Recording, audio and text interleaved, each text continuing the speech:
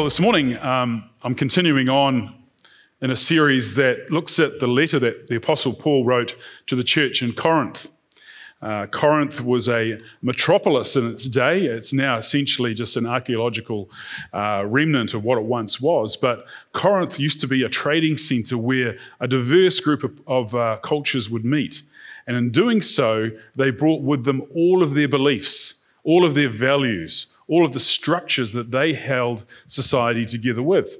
And so in this big melting pot, you've got all of these different ideas now circulating and percolating in a way that would bring revelation to people of how life can be lived, but also obviously bring confusion to how people should live. And so we're going through this book and looking at Paul's writings to the Corinthians, and we're going to find ourselves looking at something very, very counterculture this morning. So let me pray, and we'll open up scriptures together.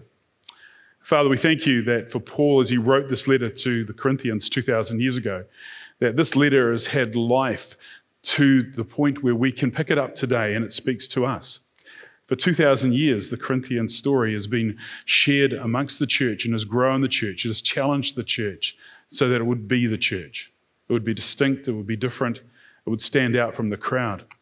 And so for us today, we want to be able to pick up that same spirit of revelation that Paul was pouring into this letter as he wrote to this tiny little church in a place called Corinth. So we ask your blessing upon our time here today. In Jesus' name, amen. You know, love is defined by a key word today. Love is defined by that key word. It's called tolerance. If you love me, you will tolerate me. If you love me, you allow me to be me and you can be you, but just don't allow your opinion to actually jump on me and cause me to have to change what I believe is the right way to go.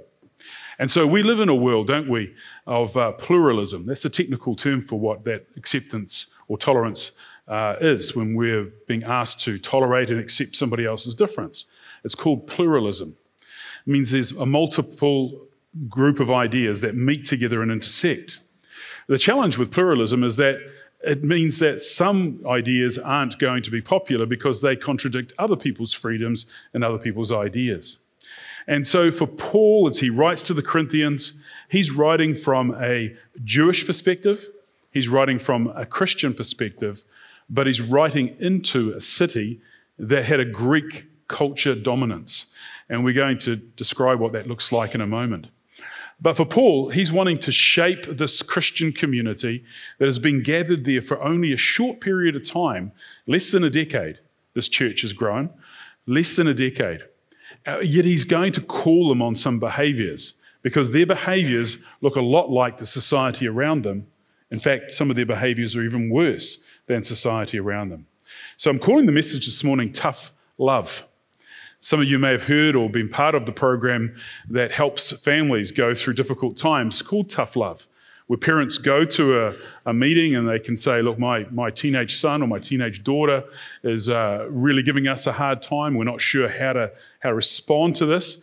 And often the response is tough love. You can't keep enabling somebody's bad behavior by supporting them and calling it love. Love actually has boundaries and limits. You can't just say, I'm going to keep on giving my son money as he feeds a drug habit. That would be stupid love, not tough love. And so tough love says we have boundaries. Now for the Apostle Paul, he's writing from a distance because he has heard about the behaviors that are happening in this young church. And he is, I shouldn't say terrified, but he's rather staggered by what he's heard. And so he writes to the Corinthian church over a number of things. And in chapter 5, he takes on something that we, even today, will find rather appalling. Let me read to you from 1 Corinthians chapter 5. Paul said, it is actually reported that there is sexual immorality among you, and of a kind that even pagans do not tolerate. A man is sleeping with his father's wife, and you are proud? Shouldn't you rather have gone into mourning and put out of your fellowship the man who has been doing this? So let's just stop there and get our head around this. Now, Monica Carey spoke last week. She was desperate to preach this passage. She said to me, Craig, I just can't wait to preach this passage. And no, that didn't work that way at all. When we were talking about who was going to preach about this, Monica said, don't you give me chapter 5. I said, that's fine. That's fine, Monica. I'll take the hits. Now, this is only a beginning of this passage. Paul now goes on to unpack it. But we need to stop here for a moment because whilst it might seem a reasonable request of Paul to say to somebody, stop sleeping with your stepmother, where did that boundary come from? Why do we have boundaries at all? Where does morality come from? What is it centered in? What is it based upon? Well, for Paul, coming from a Jewish background, his understanding of boundaries and ideals for our relationships comes from the book of Leviticus, where God said, do not have sexual relations with your father's wife. That would dishonor your father. Okay, now if you wanted to, you can go to Leviticus chapter 18, and you find all these different boundaries in respect to who it is you should marry, could marry, not allowed to marry, etc., etc. And so not having a sexual relationship with your father's wife might seem to us as a pretty obvious thing. In the day when this was announced, it might have been a new thing, speaking to a context. Further on in the Old Testament, you've got this scripture out of Deuteronomy, which says, a man is not to marry his father's wife. He must not dishonor his father's bed. You go, well, how did that happen anyway? Well, it wasn't unusual if, say, an older man lost his wife. She died. Didn't lose her as in misplaced her. She died, and he went to marry again. He would be looking for often someone who could bear him children. And so if he'd already had a family, the distance of age between his second wife and maybe an older son wouldn't have been too great. But the scriptures here, God said, don't marry your father's former wife if he had passed away, because it would dishonor him. Okay, so got these rules and regulations in there, all to keep a society running in a straight course and not get confused into what we now define as immorality. Of course, we're now looking at a Greek context here. 2,000 years ago, Corinth was a major town in Greece. And of course, the culture there was dominating the way they lived their lives. We don't even realize that culture dominates us, but it does. Everything we do as New Zealanders is wrapped up in a culture. And we don't even know that culture exists because we just live it, we breathe it. The food we eat, we think it's normal. We go to a different country and we go, oh wow, everything's so different here.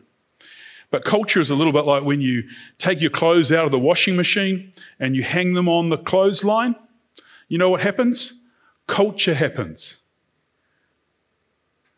The clothes are exposed to the dry air and they dominate the texture of that set of clothes and they become dry.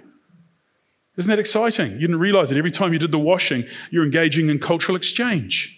Yeah, so men, you should really get into this. I've been told that women like that idea. In fact, if you did that alone, you'd probably get a pass from the marriage course. Okay, so anyway, culture is the domination of one thing over another by virtue of it being present in and around you. Now, what we're doing here is we have to introduce you to the way that the Greek people thought, and still do in some cases.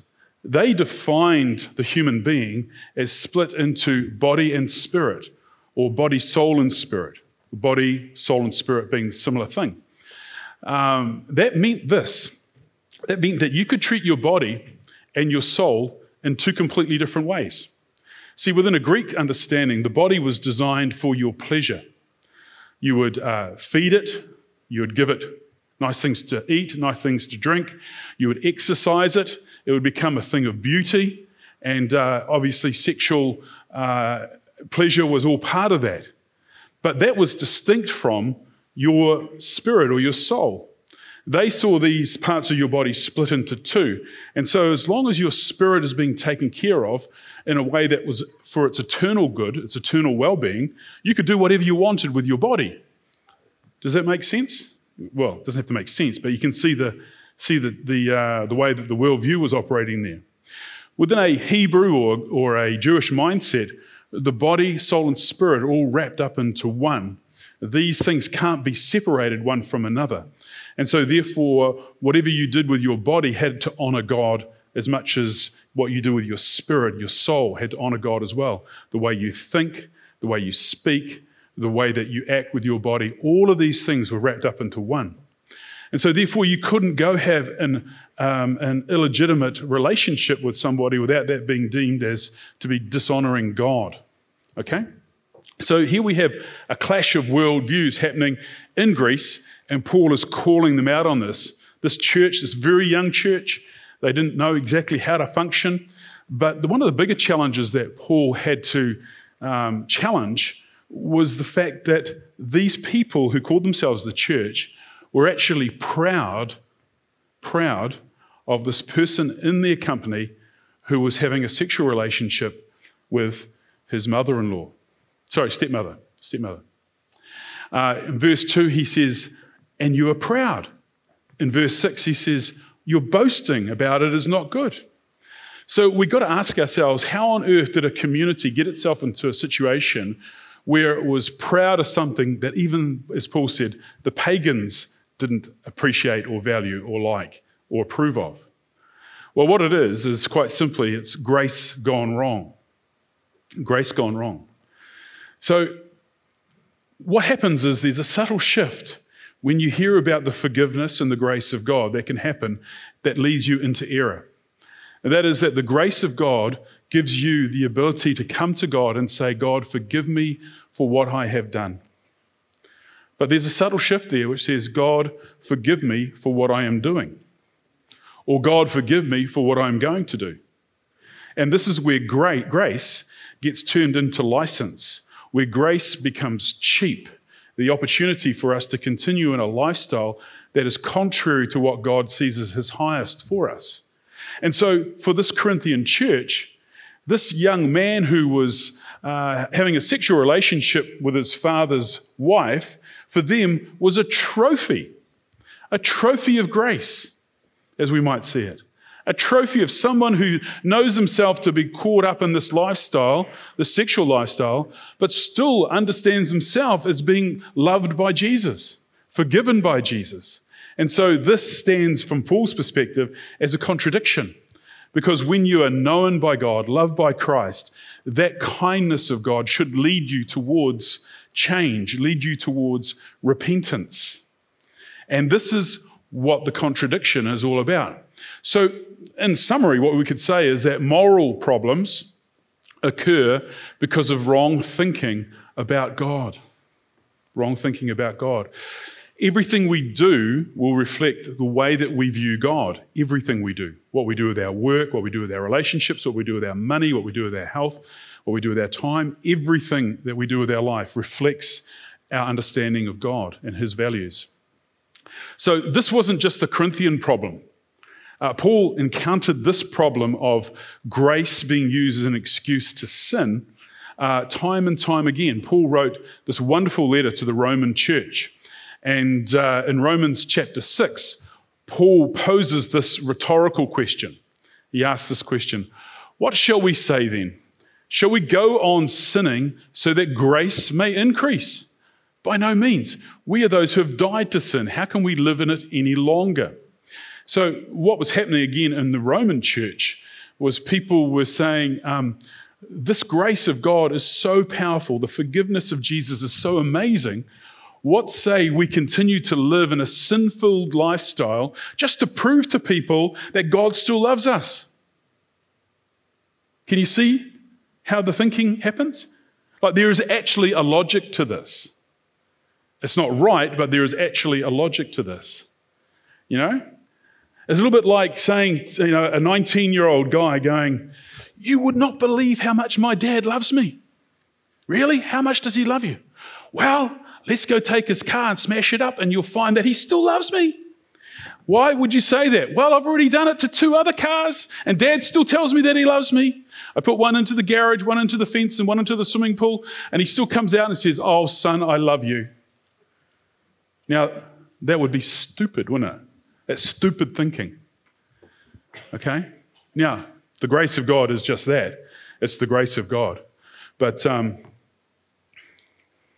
we're going to find ourselves looking at how God gets himself out of this mess by describing to us how sin shall not abound.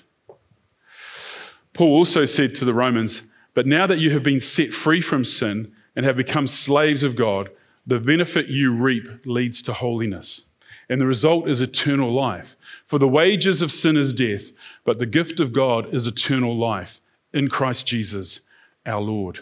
So again, Paul's saying this sin thing is to be got rid of. It's not to be celebrated in your life.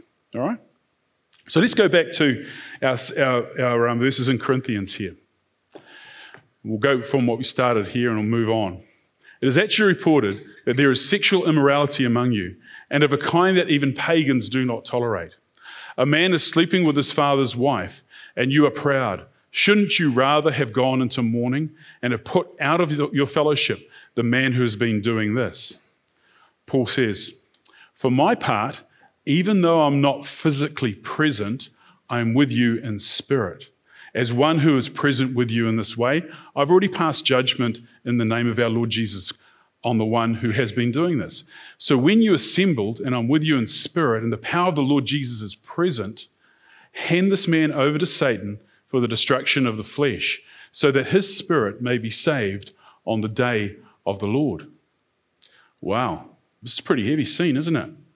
Eh? So this isn't just about this guy who's in trouble here. This is a whole community that's in trouble, because they have been told by Paul that we've got to correct our thinking collectively to the point where we go to this guy and say, "Hey mate, we've all been getting it wrong, and if you're going to continue in this behavior, Paul has said that you can't be part of this fellowship anymore." So Paul sounds like a hard, tough nut, but in reality, Paul interprets this judgment as mercy. How do you tell somebody that their behaviors are inappropriate?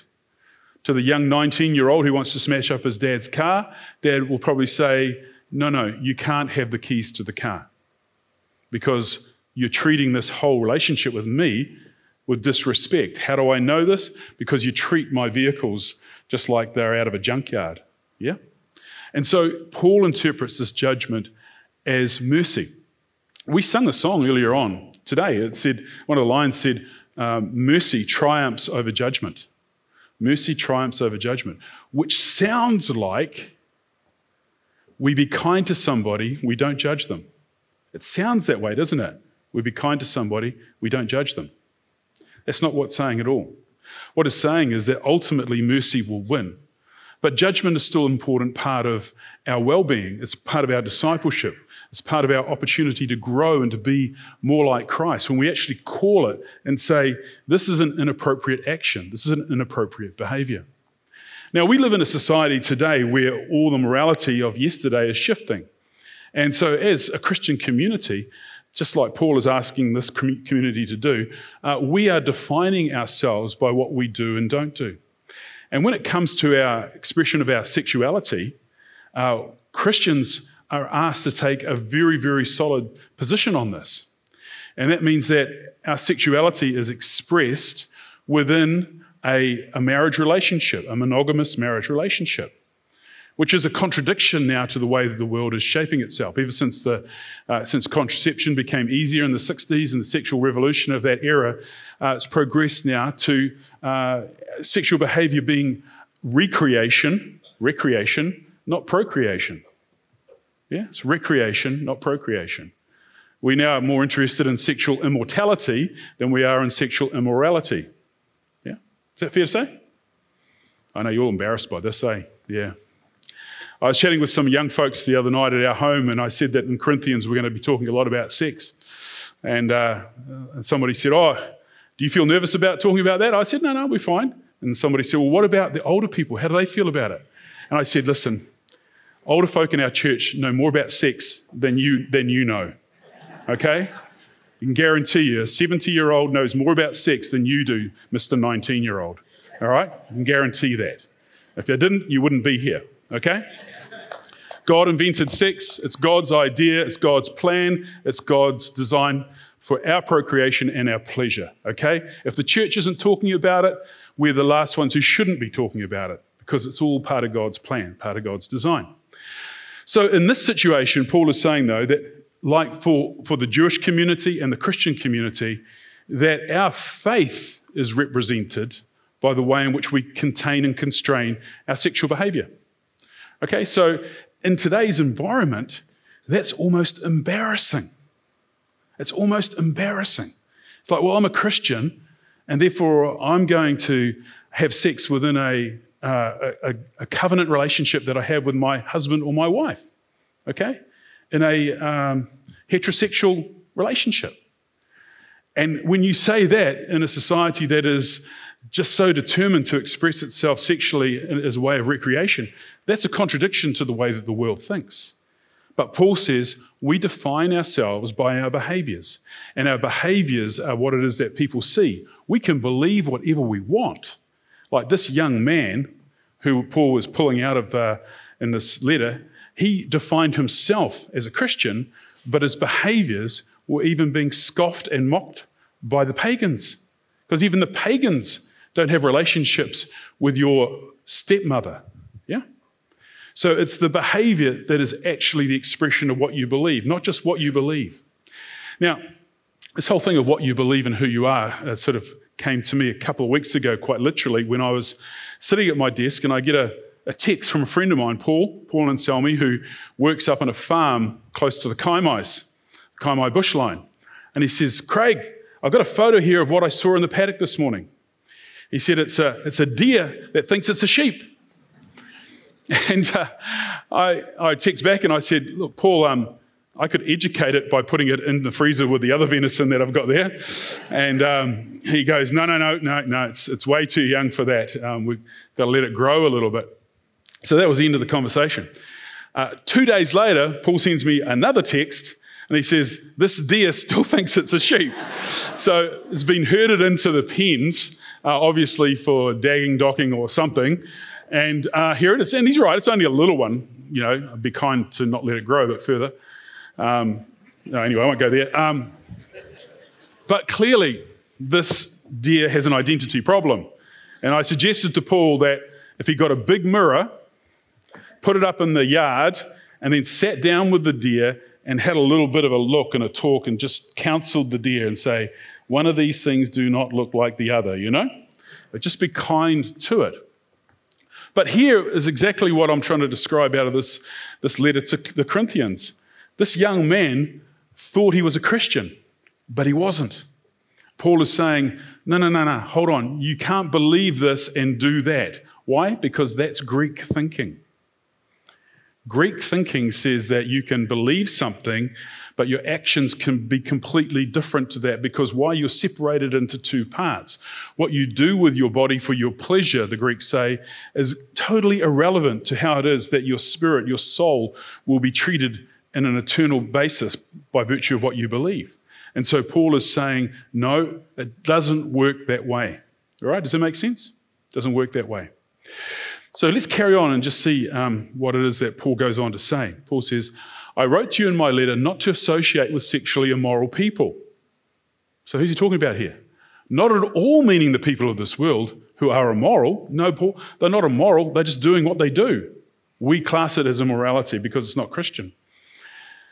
Not at all meaning the people of this world who are immoral, or the greedy and the swindlers or the idolaters. In that case, you would have to leave the world. Okay? You'd have to leave the world. Because we know that there are people doing all sorts of different things that aren't captured up in a Christian code of morality or Christian behaviors, yeah? And so Paul is trying to differentiate this group out from the mainstream of society by saying, as Christians, your behavior should be able to speak for itself. Your behavior should be able to define you as somebody who is not like the rest of society. So, because we're running out of time here, but I'm going to push forward, but what we're actually wrestling with here is a difference in a society between a theocracy and a democracy, okay?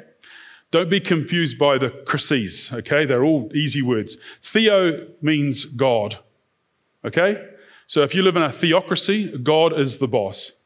When you live in a democracy like we do in New Zealand, everybody has an equal say, all right? So in today's society, I figured that the nation of Iran, as a Muslim nation, is probably the closest thing we've got that operates like a theocracy, okay? So the law of God that is expressed through the clerics, the leaders of the Muslim church come through, and it affects the rest of society. We live in a democracy where it's everybody's opinion and is entitled to be heard. And so it's the bottom up, and we allow ourselves to be shaped by that as a nation. So here we have a theocracy, which was ancient Israel, and Jesus came to speak at a time to this nation of Israel when they were going through a transition. They weren't the theocracy they once were. They were being ruled by the Romans. So that's why the teachings of the kingdom of God are actually quite counterculture and subversive from the bottom up. And this works perfectly well within a democracy, which is exactly what the situation was in Corinth. The Greeks were the ones who founded democracy. It was immature at the time of this writing. It was weak because not everybody had a vote. But a democracy allowed people to be heard. So Paul is saying here that you can't expect to change the world around you, but you can change yourselves. You can't change the world around you, but you can change yourselves. Which is always an interesting thing to be thinking about when we're at this season on the 3-year cycle of an election. Because a lot of Christians who think that if we can just get into Parliament, we can change New Zealand into a theocracy. We can get God back up the top and everybody will go to church. Be sweet. That's not the way the world works. It's not the way God even set things in motion to work. Because we're a bottom-up movement and we are there to bless, firstly, the poor and the needy, and then we move our way through society being salt and light. That has always been our call. And if we can become part of what it is that God is doing at a level of politics, that's fantastic because we can bring influence there. But it's not the domination of one over the other. Okay, if you're looking for domination, that's called an autocracy. Okay, you just need to go to North Korea to find out what that looks like, or China more so these days too, sadly. Paul says, but what business is it of mine to judge those outside the church? Are you not to judge those inside? God will judge those outside. Expel the wicked person from among you. Now, this sounds really tough, eh? Expel that wicked person. But we know that in any given situation, there will be a scenario where people sit down and talk and explain and say, listen, if you want to live in this house, you can't keep smashing my cars up like this. We've got to draw the line. And in a context of a church, there's got to be behaviours that are said to be inappropriate. Like I can't turn up to the local rugby club, can I, with my soccer ball, and say, hey guys, I think we need to change around here. I think the beautiful game of soccer is the one that we should be playing, and I'm going to turn up to the training, and I'm going to turn up to the games, and I'm going to kick my soccer ball around the paddock. They'll say, no, hold on. That's not the way we play the game. And so what Paul is saying to this young man who's sleeping with what was his stepmother, he's saying, this isn't the way we play the game. This isn't how we do Christian faith.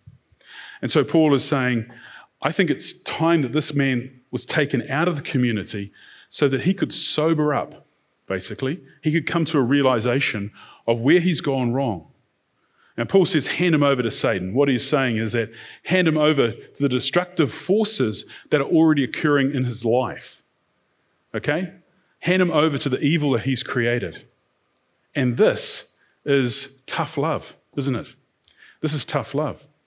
One of the bigger challenges that we have within the 21st century is this, is that if we have scenarios where we have to talk to people about their behaviours as being inappropriate or causing a community to be unsafe in any fashion, and I'm thinking here in terms of child abuse and the like. I've been here 25 years and I've had to confront people who we know would like to act inappropriately to children. And so, within the churches of the city, we have a bit of a radar going on to pick up on people like that because we're trying to keep people safe. But it might be something a little bit more simple. that's a moral problem that contradicts the Christian code, and we say, hey, listen, this is really important that you change this behavior. And people go, oh yeah, I hear you. But then they leave and they go to one of the other 75 churches in the city. You see, so the one advantage Paul had is that he was the only church. so when you got asked to leave, you had nowhere to go. But in today's setting, you can wander down the road and say, at Bethlehem Baptist Church, that guy Craig, he's a miserable so-and-so. He kicked me out. Oh, well, we won't do that here. We love you. So anyway, we won't go there, but welcome to my life. So Paul is bringing in a tough love. But the most important thing that you've got to hear is that it is love. And sometimes love has to be tough. We're told to examine ourselves so that we're not examined. Yeah, that's what Paul again tells us. We take communion here once a month, at least.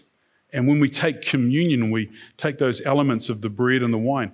Paul says, don't take it if you've got things happening in your life that are contrary to what God wants for you. Don't take it if you're entertaining and engaging in sin in your life. Just let it pass you by. Why? Because you're judging yourself. The moment that you stop judging yourself and bringing yourself to a place of confession, repentance, and seek forgiveness, that's the moment that your heart has become hard. And that in itself is a failure, because it says that you're now going through the actions of being a Christian and your life is untouchable. So I just want to remind you of what that looks like today, because we're going to press into this in the next few weeks as we look again at some of the things that Paul calls this community on. But to finish today, I'm going to do something a little bit different. I'm going to invite Dan to come back up. Dan is going to talk to us about a mission trip where he's going to take some of our young people to a place that's probably as wild as Corinth was. Yeah. Dan. Yeah. Yeah. So tell us, Dan, what's going to happen? Hi, everyone. Welcome again. So I'm leading a missions trip to Ruatoria.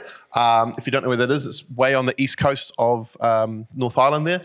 This isn't some sort of plan B for COVID. We were always doing this. I've been there on missions trips. This will be my third time going there. We're taking a whole bunch of teens from this church out to do mission in New Zealand. I don't think you have to go overseas to do mission. I think you could do mission locally as well. And so that's the missions trip. So Dan, in keeping with what I'm talking about today, different cultures, we've got a lot to learn. Yeah. Tell us about that, because this will be the third time you've taken a group of young people down to Ruatoria. Yeah, so third missions trip. I've been down there 5 or 6 times. We actually have whanaungatanga with the people down there, Will and Linda. We love them very much. And we go down, me and my family go down in between missions trips just to see them. So we're not just using them as a wonderful missions base. We actually have a relationship with them. But it's really important for us, especially young people and I think all Christians, to understand how different cultures view Christ and what we can learn from that. I've learned heaps about who Jesus is through looking at him through a different lens. And so we go down, we immerse ourselves into our Māori, we learn tikanga, we learn waiata, karakia, all this kind of stuff. The man we go down to see, that he's the pastor of the church down there. And when I say church, it's 12 people. That's the church. And he has this phrase that says, to be Māori is to be Christian. Now that's quite controversial, but this is how he lives out his faith. And it's an amazing thing. So that we're taking teenagers to view Christ through a different context. We're taking them out of their comfort zones. We're putting them in rural New Zealand, where we'll be doing hunting and fishing and working in towns. We'll be working with widows. We'll be working on maraes. We'll be working on anywhere that we can serve, running kids programs, helping church, etc., etc. So this is the lens in which I'm taking teenagers to learn about God. I can teach them stuff here. Me and Michael teach them week in, week out, Bible, scripture, history, tradition, all that kind of stuff, but we can't teach experience. So I need to get them up out of their seats, out of their comfy, warm houses, stick them in a marae for a week plus for them to really start to understand and to get it. So how can we help? Three things. First of all, I actually need tools. The tools are like weed whackers, gardening equipment, because we help out the widows. We go to their houses. We do lawn care and all this kind of stuff. We help out the maraes, tidy them up. Some of them are left quite derelict because there's no people in town to service them, so we go and do that. So anything gardening, anything mechanical, we can use. Other tools we need are like children's Bibles, adults' Bibles, and anything else that you want to bless this community with. One lady in the first service came up and said she wants to donate like saplings and stuff of fruit and stuff. I was like, yeah, they all grow stuff. They all have gardens. So we're doing that. The second thing is finances. Rather than just having the teenagers kind of buy a ticket, I actually want the church to fund this. As well, so that we're going with the full force of the church behind us, because what that does is it says we support this and we want to help this thing happen. So we need finance support for that as well. And the most important thing is prayer support. Where we're going, it's a rough part of New Zealand. It's right out. It's the wild east, very much kind of like Corinth. And so we do need prayer support and protection. We are going into a little bit of the unknown this trip. Dan, in my tool sheet, I've got a whole lot of gardening tools that my wife has blessed me with over years that have never been used. Mint condition. Condition. So yeah. In fact, literally some are in their wrapping. Yep. Yeah, I've just been waiting for a special day to use them, but I think God's telling me to give them to you guys. Yeah. So we'll lovingly take those. That's good. I don't think there's any Christianity without mission, and I don't think there's any youth ministry without mission. And I think this is a first step. After this, we'll do international mission. After this, we'll partner with YWAMs and other things like that to grow and send teenagers out so they become lifetime, full-time missionaries, which is what we need. New Zealand needs this. Our church needs this. This church here needs this, and they certainly need it. You're going to see a lot of me up here. Every young will be asking the same things. For Ruatoria, we're going to be doing this often. We're also going to expand it out to places like Waitangi and Parihaka. And we're also going to be doing international mission with youth as well. So get used to this face, asking for stuff, because it's going to happen. Because like it or not, we're doing mission here. Is that all right with you guys? It's fantastic. Yeah. That's great. Thanks, man. So we're going to finish here today, not with a song, but with a prayer. And I'd like you to stand as we finish. Father, indeed, we look at Scripture and we find that there's just a huge contradiction in the way that you want us to live our lives to the way that the world is shaping itself. And that means for us we need courage, bravery, strength, and an understanding of who you are in a greater and greater way, that we might not be swayed by society's rules and regulations that they impose upon us through the subtlety of culture. Lord, we thank you for Dan and the mission team there that are allowing these young people to travel to the East Coast. And for us as a church, Lord, we want to be able to get behind what it is that you're going to be doing in the young lives and also in that community of Ruatoria. Father, we thank you for Paul's directive to that young man, and as an act of mercy called him on his behaviours. For us, Lord, we can equally have behaviours that we need to be called on. And we pray that by your Spirit, or maybe a loving friend who would do that for us, that we can find how it is that you're shaping our lives personally. But as a church, Lord, we also need to stand together, realising that the way that we think of God shapes our behaviour. And so, God, we just want to submit ourselves to the authority of your Scriptures and we ask you to help us, Lord, to have eyes that understand what it is that you are doing. Lord, we thank you today for Brianna and for Sam. We thank you for their commitment to be baptised in a public way today. And we ask that your blessing, the hand of your Spirit, be working in and upon their lives from now on into the future of the years ahead. So God, we thank you for a rewarding day today to be blessed by so much going on. And we thank you for your church. And we pray, Lord, that we can continue to see you prosper in our midst. In Jesus' name we pray. Amen. God bless you.